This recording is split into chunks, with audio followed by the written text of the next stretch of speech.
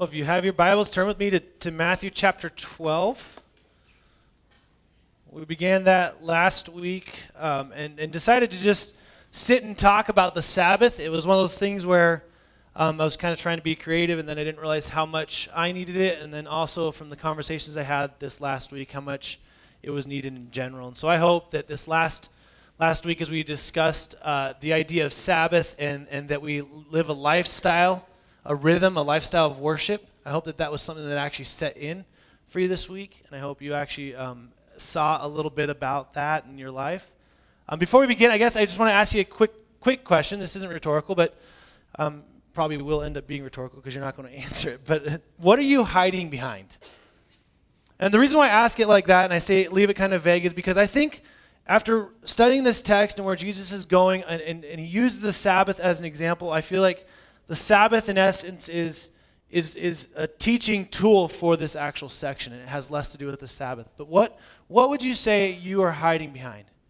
Meaning, what do you use, what religious tradition in your life do you use to justify your lack of mercy or compassion? What religious tradition are you using to excuse your lack of mercy? Let me say it differently. For the religious leaders, we'll get there, they use the Sabbath, but are you using church attendance as a means to justify the lack of relationship with the people God has around you? Are you using religion as a way to excuse the lack of compassion and mercy in your life? And see, I think that's kind of where the text goes this week in Matthew chapter 12. And so read that, and we'll dig in. My assumption is, as I looked at it, I had this leadership team meeting where we'd meet once a month, and the point of the meeting is to figure out how to better lead this church. It's a group of people that we're submitted to each other, and it's really, really beautiful, and it's this awesome thing, and we try and do it once a month. And so if you miss a month, you don't see them for a couple months. And I got a call about 4 months ago. I got a call from one of the guys on the leadership team.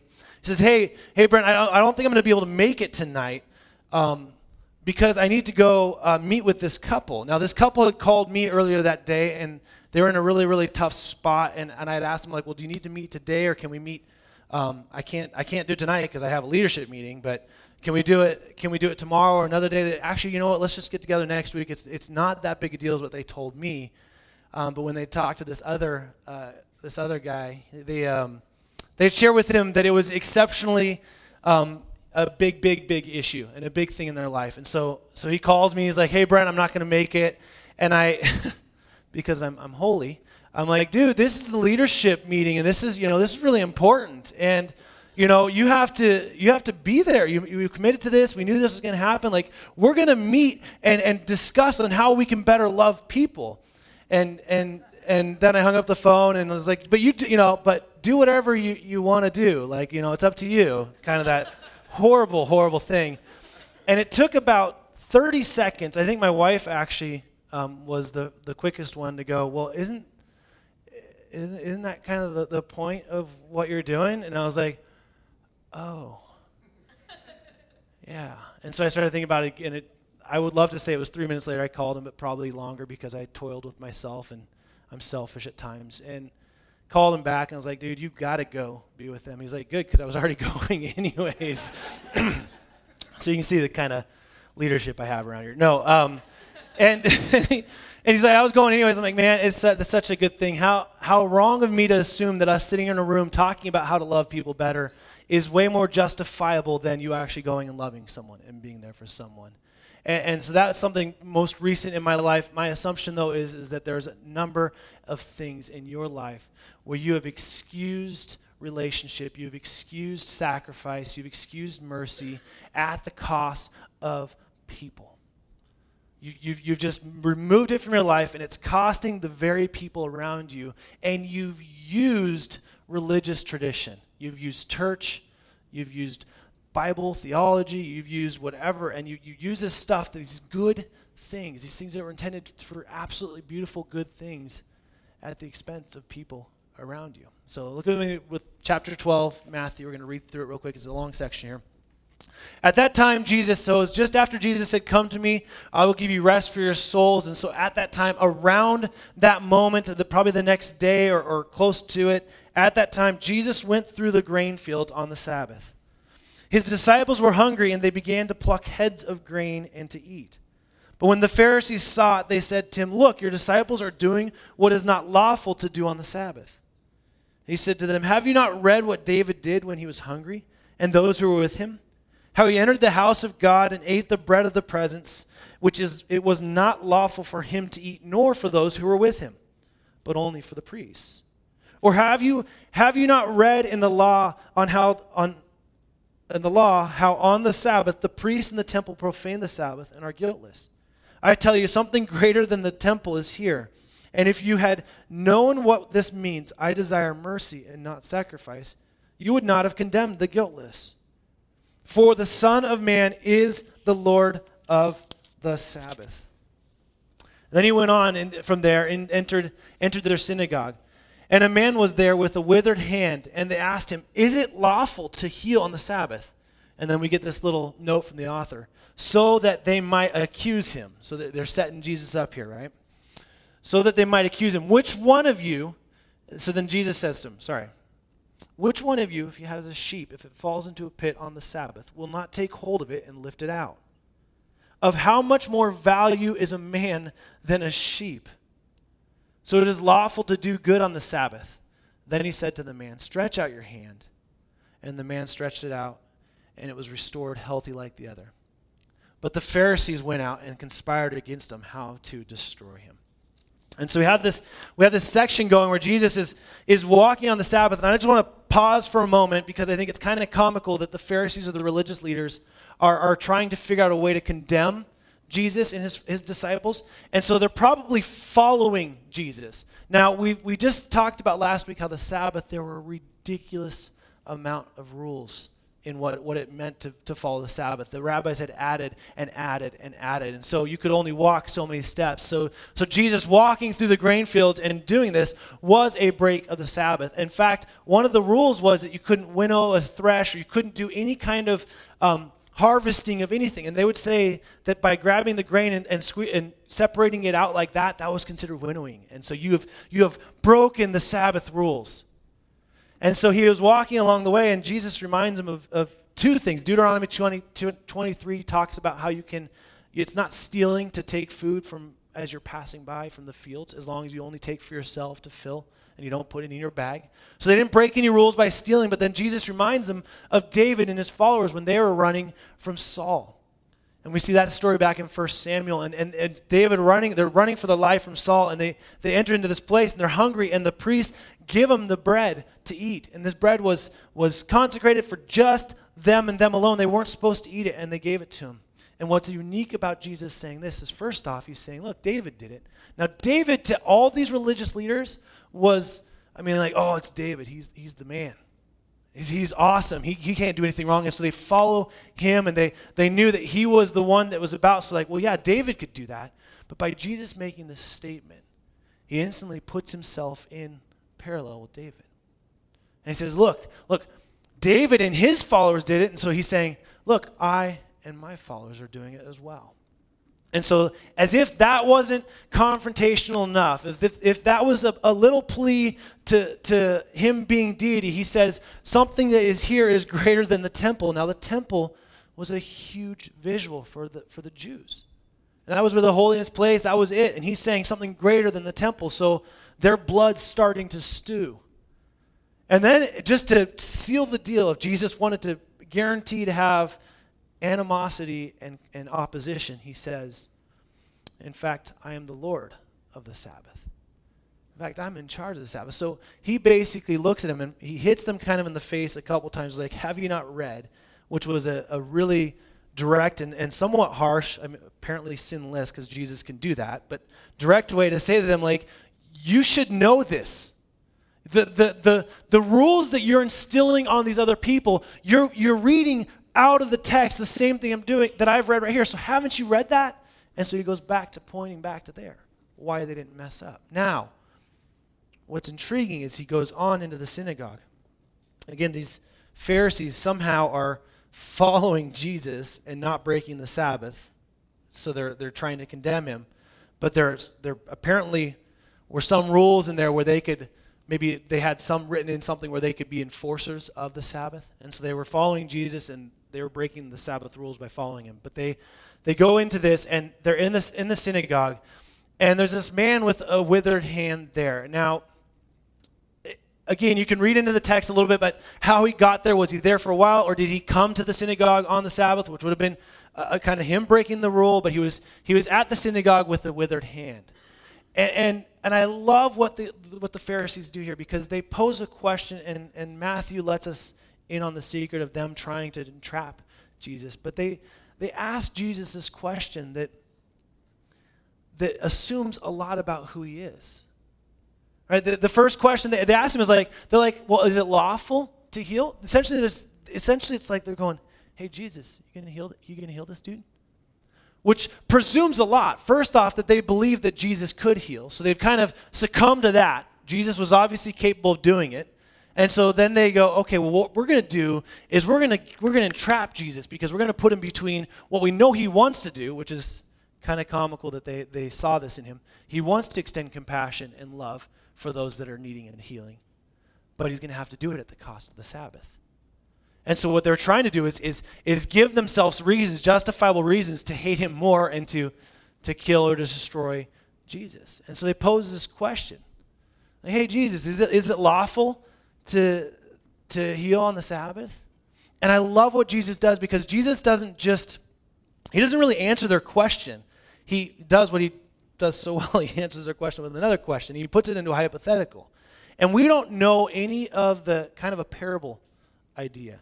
We don't know if there's any written laws at this time. There was nothing that basically would say if one of your livestock had fallen in a hole on the Sabbath that you were okay to lift, because lifting them out would have broken the Sabbath rules, and you would have been condemned by that. And so we don't know if there was something written in there. We have no idea. But Jesus goes to the heart and he says, look, if your sheep fell in a hole on the Sabbath, if your sheep fell in the hole, wouldn't you save it? Wouldn't you find a reason to save it and bring it out? And I kind of picture the Pharisees going, well, yeah, I guess I would, because see, here's the thing: sheep were a livelihood. They were food. They were clothing.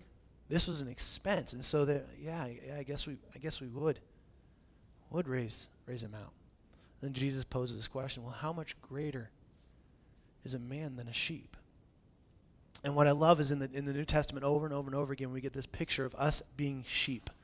As followers, we are sheep, and God weaves this picture of us being sheep, and Jesus being the great shepherd.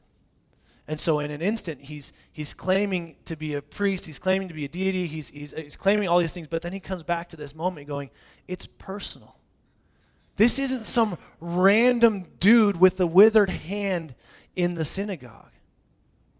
This is personal to me. This is my sheep. I'm a shepherd. So who in their right mind wouldn't do that? What's interesting about this, and it makes it hard to talk about, is that this person didn't have a life-threatening ailment. It was his hand. Now, he would have had a really difficult time living. He would have been ostracized from a lot of different communities. But it wasn't like if his hand didn't heal today that he would have died tomorrow. But, so when we read the text, it's like, there's this guy in there that he needed his hand healed. But I bet to that guy, I bet it was a pretty big deal that he stretched out his hand. I bet to him, every single day he woke up, every single time he tried to grab something, every single time he interacted with someone or had to beg and could only beg with the one hand, every single time was a reminder of his shortcomings, his failures, his inability to live in society. So every single minute in that space was another moment of, I'm not worthy, I'm not good enough, I'm messed up, I'm a mistake. And what Jesus did in this moment, at the expense of this huge crowd watching and the Pharisees trying to attack him, he says, look, it wasn't like he came in and said, I don't believe in the commandments. I don't believe in keeping the commandments. Jesus has already elevated the commandments beyond what we could do, but his point was the commandments were never set in place to ostracize or hate or divide or hurt people. In fact, if you look at the commandments, the 10 commandments, the big ones, the first 3 to 4 are essentially like loving God, and the rest of them are how we can love each other. So the purpose of the commandments was to extend and to experience love with one another. And so Jesus says, you know what, stretch out your hand. And he doesn't just heal some random person. He doesn't just heal an unknown out there. He enters into relationship with this person and says, this is my sheep. And he's hurting. And he's too important to wait till tomorrow. And then it's almost like in a moment he looks at these people and he's like, you arrogant, self-righteous people. How dare you hide behind religious traditions at the expense of my people? And I can't help but feel like that is us over and over and over again. We keep checking boxes of religious activity. We keep going, man, I am so busy, I can't stop. I can't tell you how many times that I've had that thought, like, oh, that person's on the side of the road. It's really cold out there. I've got a hot cup of coffee I need to go get and just drive. That sounds shallow. It's not that bad, but you get what I'm saying. The point is a lot of times we experience our own life at our own. We become so self-righteous, so entitled, so right that we start using these religious activities and forgive the church for giving us programs and programs and programs. We get so busy doing church stuff, it costs the very people that are around us. We get so busy, working for God that we forget that he has people in our lives that need him. And yeah, maybe we aren't looking at a guy with a withered hand that's trying to figure out how to stretch his hand out, but the difference between that and us is that we have the hope of the living God inside of us as children of him. We have been healed of our sins. We have been deemed righteous by his works. And so when I interact with the person at the coffee shop or my family member or someone that I work with or whatever it may be, when I interact with them, they are in need of that hope, that healing. And the problem is a lot of us, because of religious tradition, we go, that can wait till tomorrow. There's no sense of urgency. I know you don't have the hope of Christ and you have no peace, and I get, it really stinks, but that can wait till tomorrow. I'm not feeling really comfortable to talk about it right now. Or it's really inconvenient because I got places to be and I'm important. And we start using religious activity at the cost of the people that matter most. What Jesus was doing in this situation is he wasn't saying the Sabbath wasn't valuable and beautiful, because it was, and we talked about that rest. What he was doing is saying, stop using me at the expense of people. Stop putting this guilt and this shame on the people that were created in my image. So stop it. This is why we decided today to do our Serve Sunday with the Thanksgiving feast instead of going out and doing it with the nonprofits like we normally do, which we love doing, and we go and spend time and we close down the doors, and that's great. The reason why we wanted to do it here and do it this way is because I felt like it was time for us to stop just checking a box and doing something for someone and start entering into real relationship. So some of you are like, wait, I signed up to just kind of pass out some food. That's great. You're going to pass out some food, but then I want you to sit down at the table and I want you to actually get into relationship with people. See, the kingdom of God isn't, this may shock you because we're in Idaho, the kingdom of God isn't middle-class white 2.5 kids person. The kingdom of God has every single race, people all over involved. And I feel like a lot of times we justify our hate and we use God's name for it. Think about it. So many of us right now, we're like, you don't believe what I believe. And so instead of entering into a conversation or a relationship or showing them the love of Christ, and I'm not saying water down truth, I'm not saying any of that, but I'm saying instead of hammering someone across the head with truth, we justify because, well, I'm saved and you're wrong, therefore I can hate you. We use we use our theology as a practice to just attack. In fact, you know what? It's horrible on social media, but we continue to crucify people when they've already had someone crucified for them. We continue to waylay because it's like, well, they disagree with what I disagree, or they don't believe, and we start using our theology to justify hate. Now, it doesn't mean that we don't have a good conversation. It doesn't mean that we don't point to truth, but we got to stop using theology as a reason to hate. Stop hiding behind what we believe and justifying treating someone as less than, because that sounds an awful lot like what the Pharisees were doing here. And I can't help but think that Jesus would go, hey, Bren, come here, buddy. Sit down right here. And he'd look at me and say, hey, I love this sacrifice thing you're doing, but you keep forgetting the mercy. You keep forgetting that I desire mercy. You keep forgetting that I want to give compassion. That's the very reason. That's the very reason why the Pharisees asked this question of Jesus, because they knew he was compassionate. They had seen him over and over again, not ignoring the needs of individuals. One individual at a time, God was making his kingdom through Jesus. And so they pulled on his compassion string. He's like, yeah, all right, let's do this. Stretch out your hand. I'm the Lord of the Sabbath. Let's go. Come on. And essentially saying, hey, I'm not against church attendance. I'm not against you guys giving money. I'm not against you guys serving or doing these things. I'm not against any of this, and he isn't either. The point is, a lot of times we use that busyness and that stuff so that we can keep ourselves at an arm's distance from the very people that God wants us to be in relationship with. We justify the lack of mercy in our lives because of the religious traditions that we hold so strongly to. That means that, we went to the Philippines, and the very first time I went to the Philippines, I was told by a white puppeteer that we were gonna go into the bars, and we were gonna buy some girls out of there, and we were gonna have a conversation with them and tell them that they don't need to do this. They can be free. They can have education. They have the love of Jesus. And I was like, whoa, that crosses a lot of lines at which I feel comfortable with. And after being there and doing that and experiencing that and seeing some of the girls come out and being able to go back and have those relationships and continue to further them and seeing the gospel move, I'm like, man, that is unbelievable. That is amazing to see. But you know what's crazy? Is I had friends that when I came back, when I would talk about that, they're like, you did what? You went into a bar?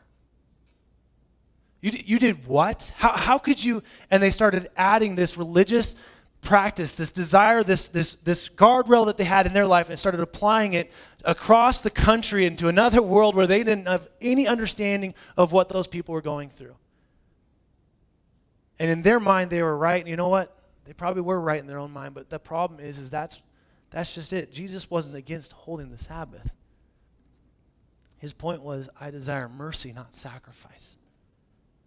His point was, yeah, hold the Sabbath. Do that. That's good. Obey me. In fact, you love me when you obey me. This is what it's called. That's great. But stop using that stuff to justify your hate and lack of relationship with the people I created.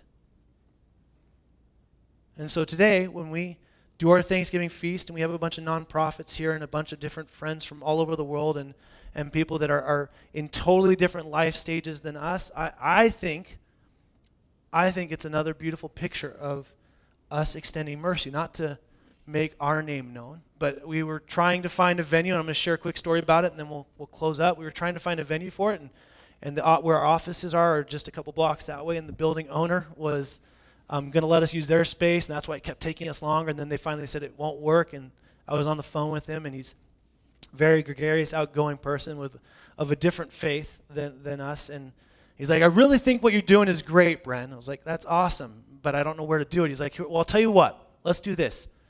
How about you go find a venue, you do it, and then just give me the bill, and I'll pay for it. And I was like, wow. And he said, we love people too. We just love differently than you. And I'm like, yeah, I guess you do. But thank you for that. And then I thought, how beautiful a picture of us, instead of being comfortably at a distance to go shovel or serve, which is valuable and important and it's good, and I'm so glad that we've been able to do it. But we're going to sit across the table and break bread with people of different faiths, different nationalities. It's being paid for by someone that doesn't believe in our Jesus. That to me is a lot bigger picture of the kingdom. And I could go, well, wait. If he pays, well, I'm condoning his religion and that. No, come on. God owns the cattle on 1,000 hills. He just provided the money from someone else that would normally give it somewhere else. And so we have a non-Christian paying for this. We're doing it in a school where, if you know it's private, it's fairly different in their beliefs. There's a lot of wonderful, amazing people. We have people from the school that are showing up and that have donated food that are being a part of this. We have refugees from all over the world with different faiths and different beliefs, and we're all going to do this together. And the point isn't so that we can go, oh man, we're awesome. The point is so that we can sit down, get across the table from someone, eat together, and enter into relationship. As the same way that Jesus saw the man with the withered hand, because he wasn't just a man with a withered hand. He was a face and a name, someone who God created, that he knew. And I think the problem with us is that we love our religion traditions so much that we justify not knowing the names and the individuals that were made in the image of God. And he has called us to enter into that. So today when we do that, I'm going to encourage you, not just today, but any day, to stop looking at people as things or means, but to start seeing them the way Jesus did, as an individual that is deserving of his love.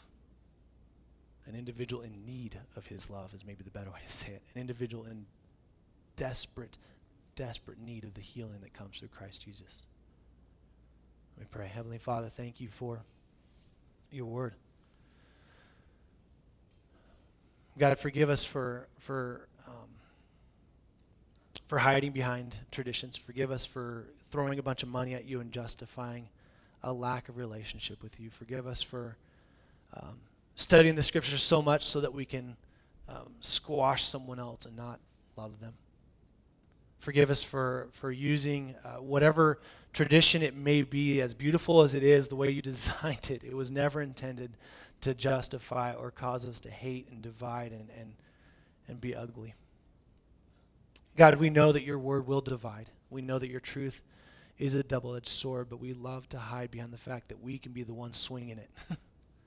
So God, I just pray that we would get out of the way. I pray that we would allow ourselves to listen to the Spirit of God prompting us, listen to him living in us that tells us, pull over, help that person.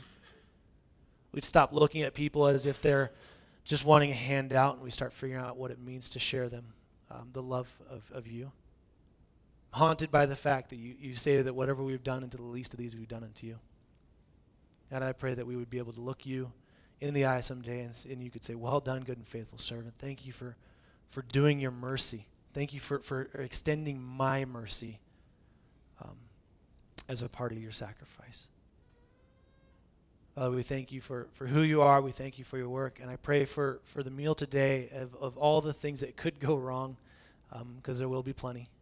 The food will be either cold or too hot, or the many, many issues that come. I just thank you for the opportunity to do this. I thank you for Michelle and her heart to organize it, and I thank you for the people that are coming.